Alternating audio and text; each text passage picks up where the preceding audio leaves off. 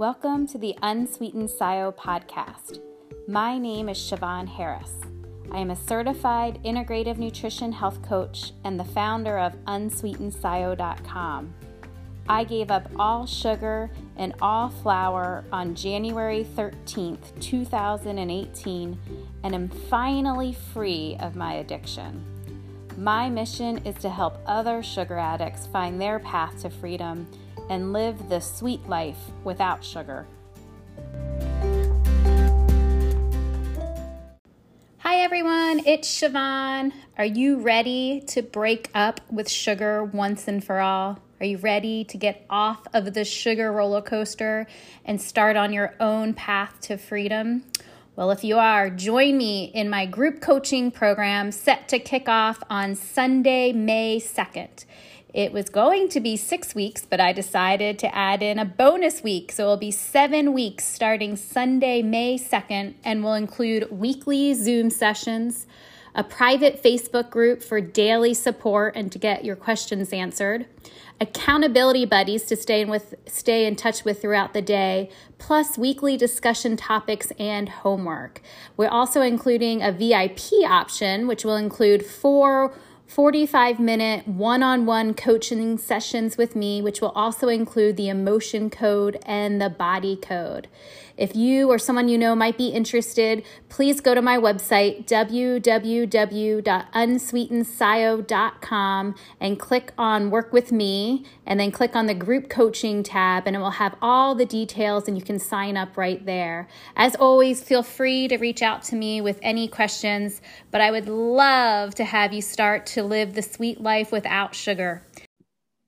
Hi, everyone, and welcome to episode 94 of Unsweetened SIO, the podcast. Today, I'm very, very excited to have Dr. Joan Iflin back with us. We interviewed her for our season 3 premiere back in September, episode 65. So if you haven't listened to that, I highly, highly encourage you to listen to that episode as well. And I will link it below in the show notes because Dr. Iflin talks about her own story there, and I think it's really, really a powerful story for people. So please give a listen.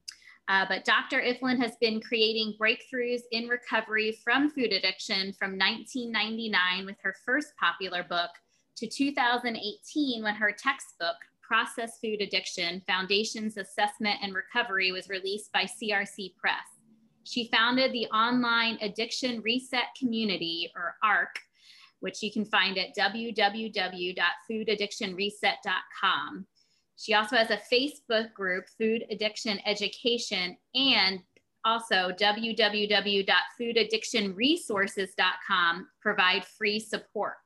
Reset Week is the first online live video program for withdrawal. ARC Manager Training is a program training future addiction reset community leaders. And I'll make sure I link all of this in the episode notes as well. Dr. Iflin is the lead author of the first scholarly description of processed food addiction and definition of addictive foods. She earned her PhD in addictive nutrition at Union Institute and University, her MBA at Stanford Business School, and her BA in economics and political science at Oberlin College. And she currently resides in Seattle. So she is in the Northwest with me. Yay. So welcome back, Joan. So thrilled to have you back. Thank you. I appreciate being here. I just am so grateful that you're covering this topic. It's a game changer. Such a game changer. Yeah. So today we're going to talk, again, if you missed her prior episode, please give a listen because it has really, really good information, including her story. But today we're going to talk about her top 10 discoveries in processed food addiction, because I think these also are really going to give you a lot to think about. And it's just, this is really kind of a culmination of all your work, all this hard work that you've done, all of your research. And so this is really, really exciting. So thank you so much for sharing with us. Oh, thank you. Yes, I've been in the field now for 25 years. I started into recovery and made my first clean meal in 1996. So this is what occasioned me thinking, what really are the top 10 studies, what really has moved this field forward. So yeah, this is good. This is great. Well, let's dive in wherever you want to start. Let's talk about inflammatory foods, because the discovery is that processed foods are inflammatory. And the reason this discovery is so important is because it prevents a treatment for all these different conditions coming out of the inflammation that are not really distinct conditions. They're really all inflammatory conditions. So like heart disease, they now think that that's an inflammatory condition. Irritable bowel syndrome, skin problems, even brain fog could be brain inflammation. And so what we need to do is stop treating all these diseases separately and start treating them as what they really are, the consequence of a compulsion to eat these inflammatory foods. So it turns the whole health treatment paradigm on its head. Mm-hmm. These are not separate conditions. They are all coming out of the inflammatory properties of processed foods. And if, people eliminate these foods, they have some really huge turnarounds in their health, Exactly. Rather than just going to our model now of here, take this pill. Yeah. There's so much we can do with our nutrition. So yeah, that is really a big discovery. Yeah, I agree. It's, I would love for every medical professional, every health professional out there, whenever they see a patient, to start assessing for the presence of addiction to processed foods. Mm. If you start there and you get the right immersion, it really takes immersion recovery. It's typically a severe addiction. If you start there and you get those processed foods out, then you can see what's left. Mm-hmm. It doesn't take long. It's not more than sometimes a couple of weeks or a couple of months for the improvement to take place. So I hope all professionals start there. Let's get the processed foods out and see what's left. That would be so amazing. And I know I think about a lot for myself. A big motivation for giving up sugar and flour was that inflammation in my body. And even thinking as a woman going through perimenopause and eventually menopause, just knowing how inflammatory foods can make that process so much more difficult. Yes. So it's really a big motivation of not just how I look on the outside, but what am I looking like on the inside now? And that still is like, it's hard because you can't see your insides, but I like to imagine how much happier. Oh yes, they're functioning. Yeah, the functioning. Yeah, exactly. So yeah, I think that's a really, really huge one. So that's discovery number 10.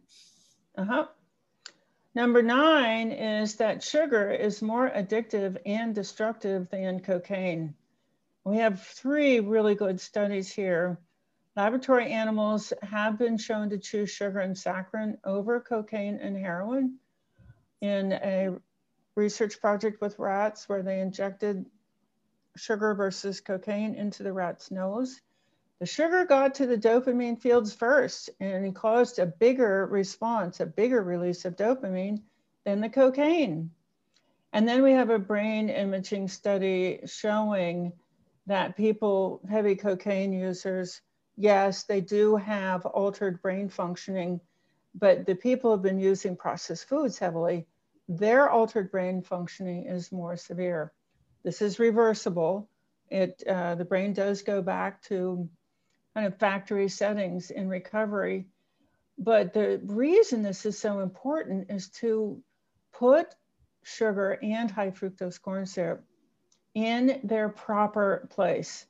They belong on the shelf with cocaine and corn alcohol. They don't belong over there in the children's food aisle or in any food aisles. They belong there with drugs. So it gives people a great frame of reference. If you're thinking about eating something sugary, you can ask yourself, is this a point at which I would also feel comfortable using cocaine? And then, I say, maybe not, maybe not. Yeah, that's insane. And I think anyone that is a sugar addict, this will really, really connect with them, because it helps explain why, a lot of us feel like we have such control in every area of our life, except when it came to, stopping eating sugar, we just couldn't do it. And when you learn that it's more addictive than cocaine and heroin, I mean, yeah, of course, yeah, that's a really hard battle, to be able to try to, tell yourself to stop or reason your way out of it. I mean, that is really, really huge, and something I think about a lot as a mom to a 5 and 7-year-old. Just the dangers of how much we market sugar to children in particular. Oh, it's horrible. Like just going down this, I try to avoid the cereal aisle when I'm with my kids, because that definitely especially is just insane, the amount of, and I really, if you don't have any kind of, and a lot of parents just don't have the information around this. So they, they don't know really. They might see a cereal that says it has whole grains on it. I love that, like Fruit Loops that have, made with whole grains. not helping. They're not seeing. Yeah. So I think that is something that I hope in this lifetime, sugar does go to off the food shelf and onto the drug shelf, and that maybe my grandchildren, like my kids' will be like, what? Yeah. They used to give kids sugar? Oh, that's a great image. I think the other thing I like about this discovery is that it removes blame. Mm-hmm. So people are told it's not true, that, oh, you should just stop using it. Well, no, this is a severe addiction. Yeah. And so if they can't stop using sugar, they can stop blaming themselves for being weak-willed. Exactly. Like that's what I was saying. I mean, I remember having a friend that was just like, didn't understand when I talked to her about this. She said, why just stop eating? Yeah. And I'm like, yeah, if only it were that simple. Oh, why didn't I think of that? Yeah. That's huge. So discovery, what about discovery number 8? Discovery number 8 is that children's brains, particularly, are conditioned to crave, to be addicted by repeat messaging. It's not just ingesting the substance. So we see in the mid-1980s, when the tobacco industry took over the big processed food manufacturers, they immediately increased the cartoon commercials for processed foods. It was about 160 in the mid-1980s, and the number of Saturday morning cartoons went all the way up to 560 within 7 years. Wow. And now this is research that was done in Boston by Georgi Petrovich. And it shows that it's the messaging that trains these reward system brain cells, dopamine, serotonin, et cetera, to crave, to release massive amounts of craving neurotransmitters, which then control behavior. So the messaging is just as important to monitor as the actual ingestion of the substances, the addictive substances, the sugars, the flours, the gluten, the excessive salt, the dairy, and caffeine, and food additives. So people think you actually have to ingest them. You don't actually have to ingest them to develop a severe addiction if you are exposed to a lot of messaging. And we know that Nickelodeon carried those commercials to 65 million American households. And this is very strong evidence for how we came to have an epidemic, why childhood obesity increased by 50% in 10 years, from 10% to 15%, why adult, all American obesity went from 45% before tobacco came in to 70% prevalence after they came in, was the messaging. It's the advertising. It's the availability.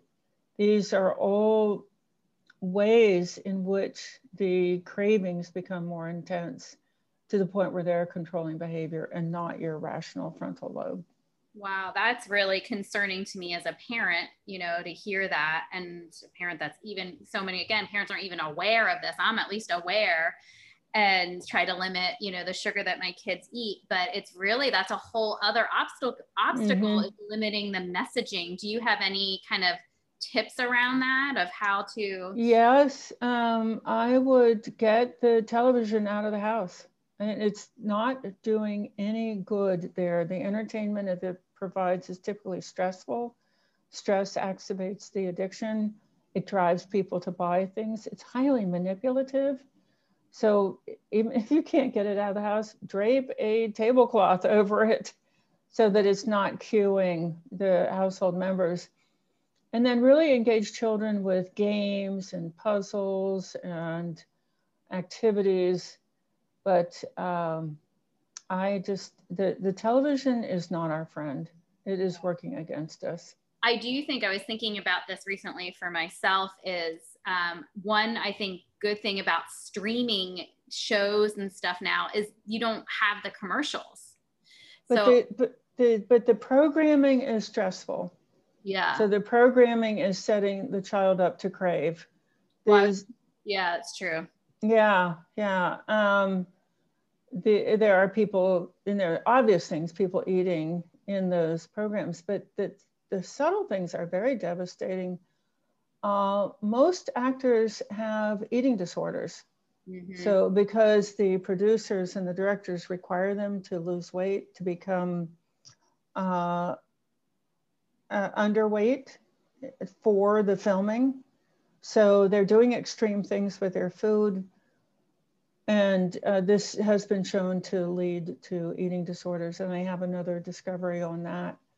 So even if, I know a lot of people think that, oh, well, if I just don't watch the commercials. No, the programming itself is very deliberately stressful. That's a good point. Because I was thinking I love not having to watch commercials now because, you know, of fast food or whatever, you know, but that's true. The messaging within the program itself sometimes is very triggering, you know, if there's, you know, because usually the food that they're eating in the shows too aren't very no. So that's true. I didn't think about that within the show itself. So yes, it's to think about.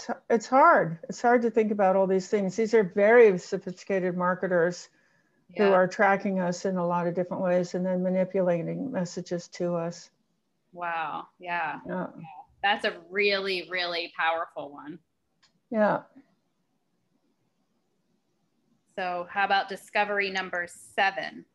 Yes, this is a good segue to what we were just talking about. Processed foods hyperactivate the brain's stress pathway. It's called the CRF pathway. It stands for corticotropin releasing factor. And processed foods cause that pathway to send stimulation to the adrenal glands. So we are experiencing life with artificially elevated adrenaline, and it makes people afraid, anxious, and angry. Artificially. It doesn't have anything to do with life. But the tragedy of it is that, as I said, those stress brain cells lie close to the addicted brain cells. So you create this tight loop where you've eaten the addictive substance because you're craving it so intensely. It activates the stress pathway, which further activates the addicted pathways, which means you're eating again right away.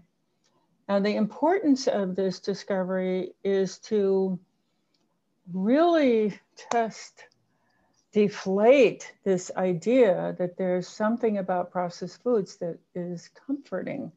There is no such thing as comfort foods. Once they've been processed, they're addicted, they activate these stress pathways, and it's the opposite of a comfort food. These are stressful foods. They're stressful substances.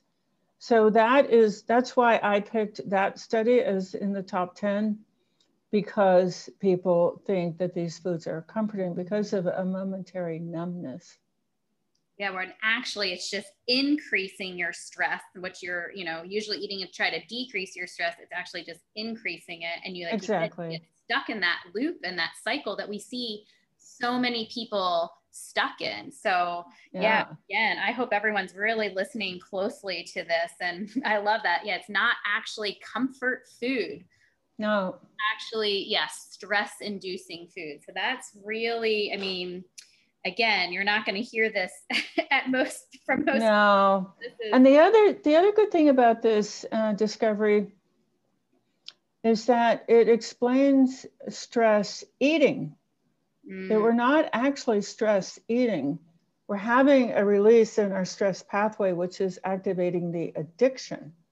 You're eating addictively triggered by stress. But there's a step in there that people are missing. It's not stress eating, and working on your childhood issues is not going to help. You've got to address the actual substance use and the messaging that that person is being subjected to. Mm-hmm. Yeah. Wow. How about discovery number 6? Discovery number 6 is that the tobacco industry spread addiction to processed foods. There is an addiction business model, and the tobacco industry perfected it with cigarettes. It's a lot of advertising, it's the 5 A's, a lot of advertising, a lot of availability, affordability, young age of onset, and then hyped up addictive properties in the product. So like with cigarettes, they put extra nicotine into the cigarettes. With processed foods, as soon as they took over Kraft, Nabisco, and General Foods, they hired a consultant, Howie Moskowitz, to ramp up, max out the amount of sugar, fat, salt in the products. So tomato sauce before Howie Moskowitz didn't have sugar in it. After Howie Moskowitz, it had a half cup serving, had as much sugar as 2 Oreo cookies. So this is a business model. And I love this discovery. It's one of my favorite discoveries because it just takes away the blame and the shame. No, there's nothing wrong with you. You just got subjected, you got into the radar of this addiction business model. It's not your childhood issues. It's not because you're weak-willed. It's not because you are self-sabotaging. It's not because you hate yourself. It's because you have an addiction, because the processed food industry gave you an addiction. And that's it. Once you get the addiction under control, which does, I think, take immersion recovery, you will be fine. Yeah, and you talked about this in our other previous interview about the tobacco industry. That just blew my mind. Like, I did not know that they took over like Kraft and Nabisco, like you were saying. That I remember just really blowing my mind, fascinating me last time. And that there are people that are, that's their job, is to make the, you know, foods as addictive as possible. Yes. Really, like, yeah, as far as feeling shame or blame, it's like, you know, what can you do against that? I mean, they are people that are really calculating how to make it as addictive as possible, down to like a science. Yes. Yes. They are addiction merchants. Yeah. This is their product. It's very, very awful, especially since with this addiction, they can target market small children. They couldn't do that with cigarettes, but they could do it with processed foods. Yeah. Yeah. And that's the issue, you know, it does start so young. They're targeting children at such an early age. Yeah. And that's why we are, like you said, seeing the childhood obesity rates rise, and, you know, and just for us in general, just being more overweight and obese since, you know, all started is, definitely a direct correlation. So that one I think is really, really fascinating. So let's move on though to discovery number 5. Discovery number 5 is that social circles drive eating behaviors. So if your social circle is gaining weight, you're going to be gaining weight. And if you want to lose weight, but your social circle does not want to lose weight, You can't realistically expect to lose weight. You need to be in a social circle that's losing weight.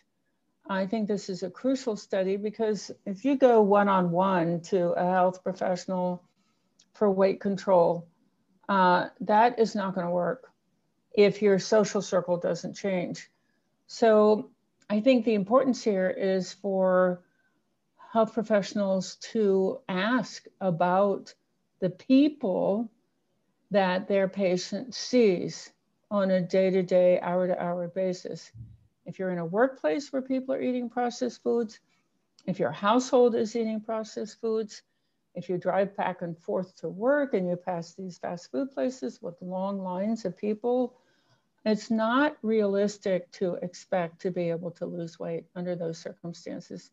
You've got to work on the cueing, the messaging from the social circle before anything. So again, this is something that I'm just so keenly interested in.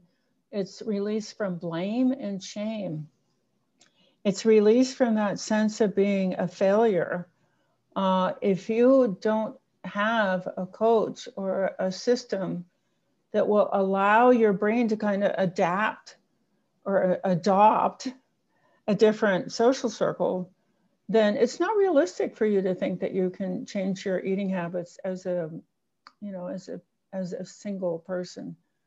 You've got to be in a culture, in a social circle that is already doing what you want to do. Yeah. Would you just talk a little bit about, and I know for people that didn't listen to her other episode, you really should, because I think it would be a really good foundation for this conversation we're having now, because you talk about mirror neurons in the last episode. Would you just talk a little bit about that for people that might not have heard that concept? Because again, that's the first time, I heard that from you, and it just clicked with so deeply and really resonated with me. So maybe we could just talk a little bit about that. Yeah, thank you. It's a revealing topic. It does reveal what's really going on, and then it relieves the person of self-blame and a sense of being a failure.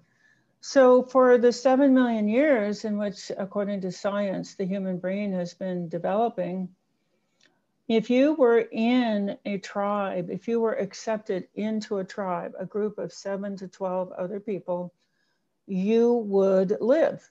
Tribe was life or death, because the tribe could find food, find shelter, raise children, and protect against predators. So your genes would pass on to the next generation. You watched what the tribe was doing and you copied it faithfully. If they were going to look for food, you went to look for food. If they were looking for shelter, you looked for shelter. If they were fighting off a predator, you fought. So the person, the human who wanted to wander off by themselves and be on their own, that person died because the giant hyenas were waiting for them. That was lunch for an animal. You wouldn't live long enough to pass on your genes. So we have these really surprisingly powerful conformance drives, and we are surprisingly driven by them. So when you walk down the street, everybody's kind of similarly dressed. Nobody's wearing clothes from the 1500s. Nope, they're wearing clothes from today, clothes that they've seen other people wear. They're eating the same things other people eat. They're watching the same television shows that other people are watching. They're conforming to the culture. Well, this is a culture which is saturated in processed foods. So if you are around people who are eating processed foods, your conformance drive will drag you in a life or death drag. It's a survival instinct. It will drag you to eat those processed foods. So when I saw this research and I realized what was going on, I created a social circle on Zoom. And we've increased the amount of live programming that we offer on our Zoom I think we're up to 11 hours in a 24-hour period. around the world. So we now, I think we have members in 18 countries.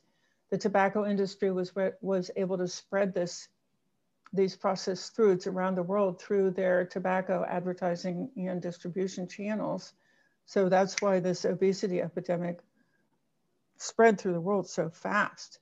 But on Zoom, the brain does accept people on Zoom as their social circle, as their tribe, as their nation. And it works incredibly well. I'll give you an example. We had a new member come in. We also have a very gentle approach towards lapsing. So on their first day, they did well during the day, and as typically happens in the evening, they got intense cravings. And they said, well, I'm in a program that allows lapsing. I'm going to lapse. And so they ate dessert.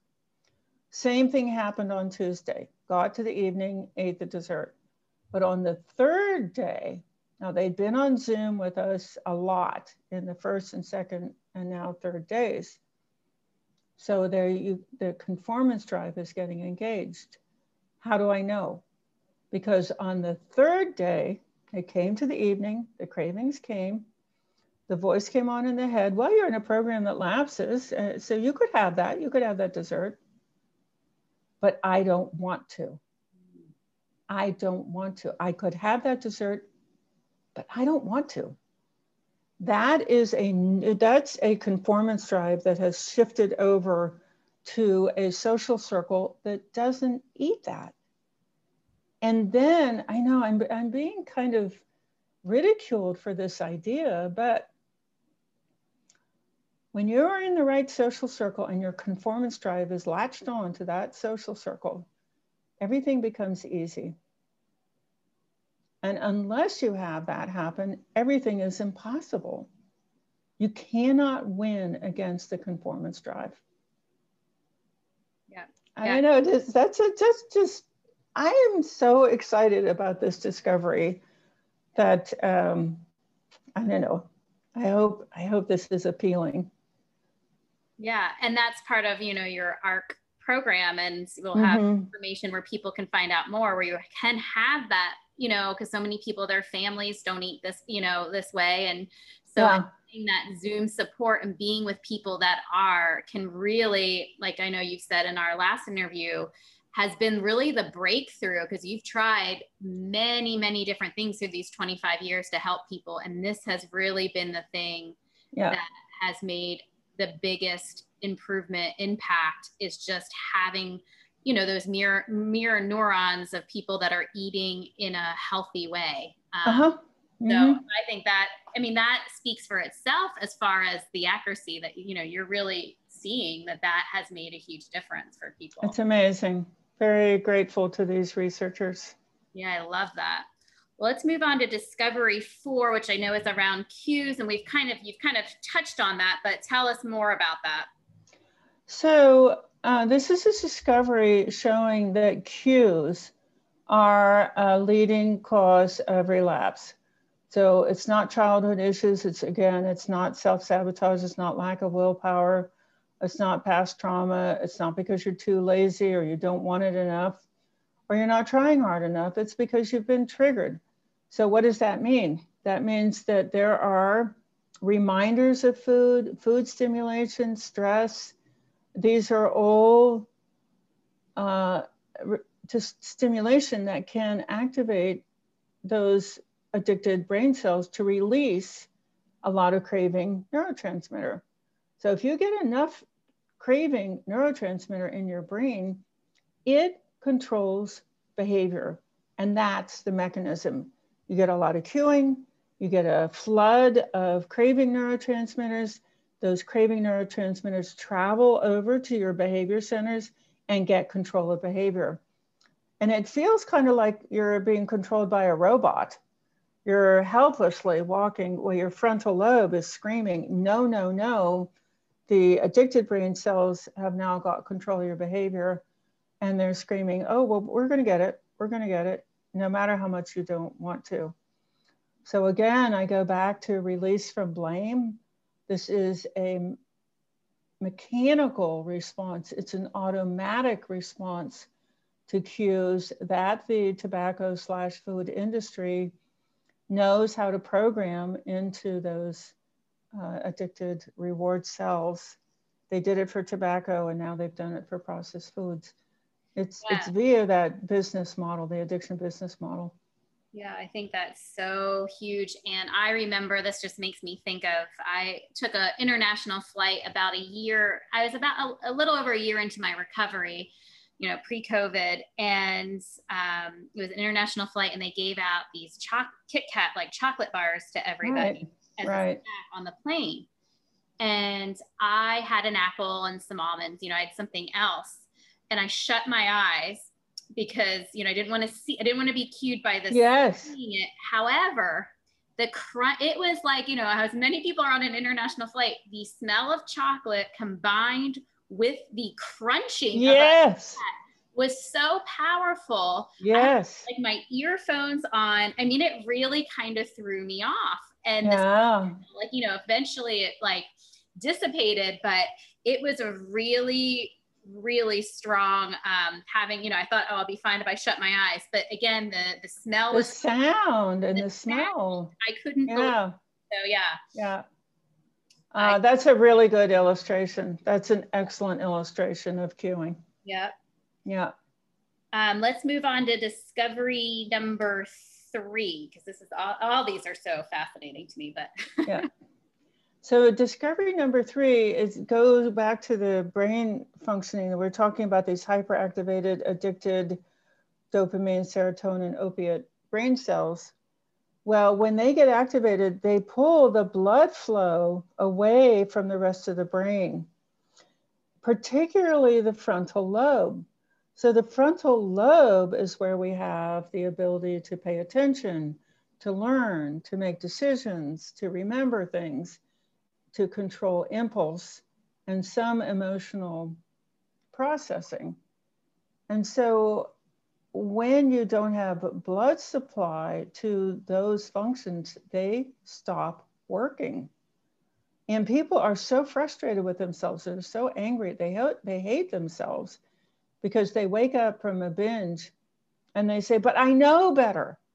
I know better. When they wake up from the binge, the blood supply has gone back to the frontal lobe and they can think again. And they think that there's something really, really wrong with them. The only thing that's wrong is that the tobacco/food industry has hyperactivated these reward brain cells at the expense of the frontal lobe. So again, this is another place where that conformance drive really comes in.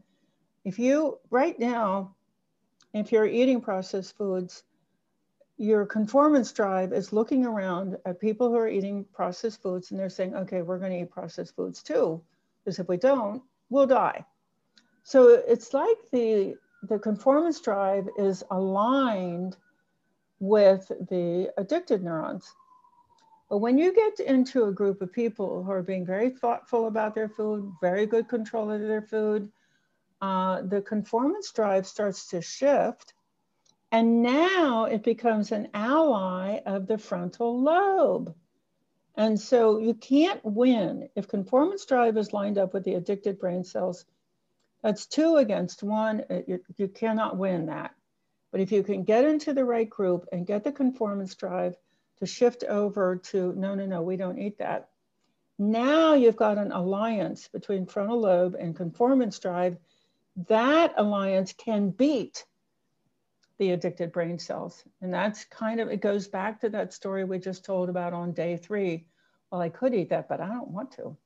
So that you just see that the rational thought is, I don't want to eat that. That will hurt. That will give me pain. You see that shift over to the frontal lobe.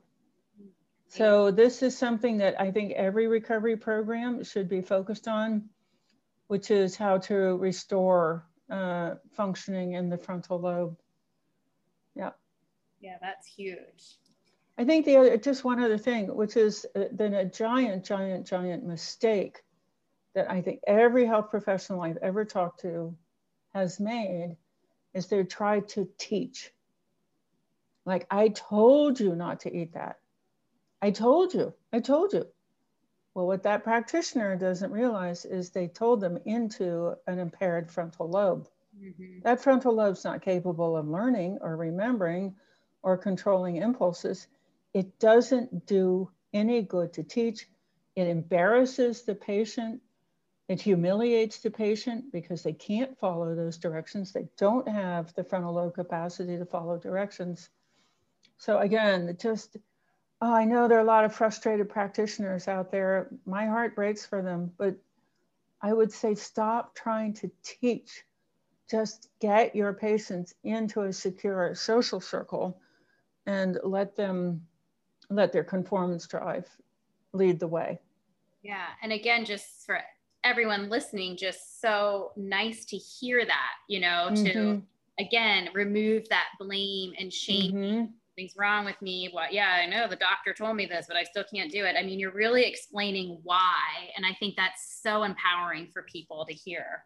Thank you. That is my goal. Yeah.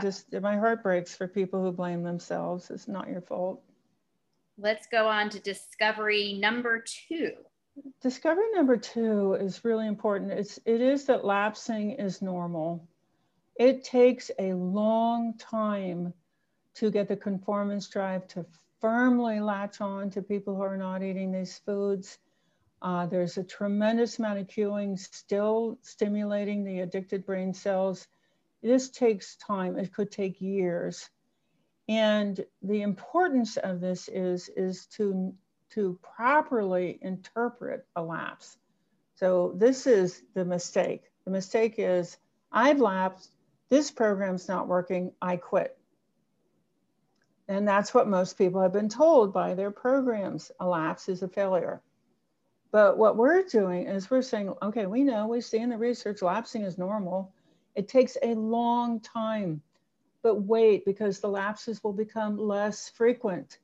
They will become shorter.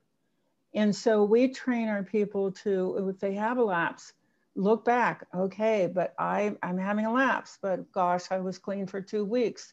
Last time I had a lapse, I had only been clean for 2 days. I'm on track, so that they don't quit, so that they can be proud of themselves, so that they can be confident and come in and talk about it. Talking about it turns out to be very powerful in terms of getting the lapse to stop. So this is a really super important discovery. Yeah, I like that. It's much more gentle approach because so many of us addicts have that all or nothing thinking. And, that I like just shifting that lapsing is normal. And then what are you learning from it? Yeah. So now I would work all the way down to the number 1, which is a tie. I want to do like a drum roll or something. The number 1 discovery, but it's a tie. So what's the first one? Okay, so these were both so important. 1A is dieting and fasting precede eating disorders. So this is an incredible set of studies, 2 studies done by Eric Stice, who's now at Stanford.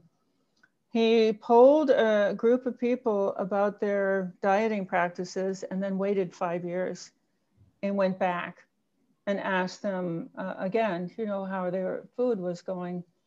And the people who had been dieting now had binge eating disorder, bulimia. They woke up the fear of famine, binge brain. It's in the oldest part of the brain. Famine is the leading cause of death for the world for all time. And if you don't eat enough food, that part of the brain, never mind the addicted part of the brain, but now you've got a fear of famine, binge brain waking up. The frontal lobe doesn't have any chance. Frontal lobe is this little tiny, brand new, it's only 140,000 years old, 2% of the brain. People cannot expect that little tiny, tiny brain to overcome this great big 7 million year old brain that says, oh, there's not enough food. Well, then that's all we're going to do now is go look for food. Same thing with the fasting population. So please, just begging people to stop dieting, stop fasting, and stop blaming themselves. because this gets worse and worse with each cycle. You used to be able to diet and take off the weight, but now you can't do that anymore. And you just, the culture says, oh, you are weak-willed, just stop eating. No, you have been given devastating, this destructive advice by the diet industry. And now they have set you up to have this hyperactivated, food-seeking binge brain. Yeah. And I think a lot of people experience that with dieting, where they might have lost weight the first few diets they did and then no longer works. So I know that happened to me. Yeah. You have to be very, very careful. Someday maybe we could do a program on a safe weight management within the food addiction framework. There are very specific things not to do and very specific things to do. Yeah. Love that. Let's have you on next season. We'll talk about that. I love that. Great. Thank you. And then what's our the last one? Okay. This is the most important discovery, because this is the pathway to relief and recovery, which is processed food addiction is typically severe. And when you know that you are probably have a severe case, then you know you need immersion recovery. Because for severe addictions, people typically, they might go away for a year or two to a residential facility. We can't do that, but we can get into a program that gives us enough immersion to get those addicted brain cells to calm down, stop reacting, restore function to the frontal lobe, shift the conformance drive, and put the food-seeking brain back to sleep. You can do that on Zoom, but you need a lot of programming. So this is another pathway to relief from self-blame. If you have not been in an immersion program, and therefore it hasn't worked, that is not your fault. That is the fault of the people running the program who just don't know how to address a severe addiction. This is a very important discovery. Yeah, all of these are. Thank you so much. This is really, really informative. And I'm just curious, I know we're out of time, but is there anything else that you just wanted to share after going through all 10 of those? Any last, message for the audience around all of these discoveries? And yes, just a great big message of hope. Over the 25 years that I have been working with people, I've seen everything come back. Obviously not something that's been surgically removed, but the mental function, the emotional function, the physical health, everything, it's like the factory settings are still there. And you can, if you're in the right group and you're getting the right surround messaging, positive messaging, and you've got the toxic cultural messaging out of your life, and you've got the toxic substances out, gradually your health professional is deprescribing, so you're not having the side effects of pharmaceuticals. It's pretty amazing. It feels like a miracle, but it's just the body going back to its hardwiring. The hardwiring is still there, and all this stuff gets better. I love that, to leave just with that message of hope. And also it's never too late. No. We just took on a new member who's 82 years old. She said she felt so much better after getting through withdrawal. It is never too late. I love that. Well, thank you so much, Joan. Thank you. Thank you, Siobhan.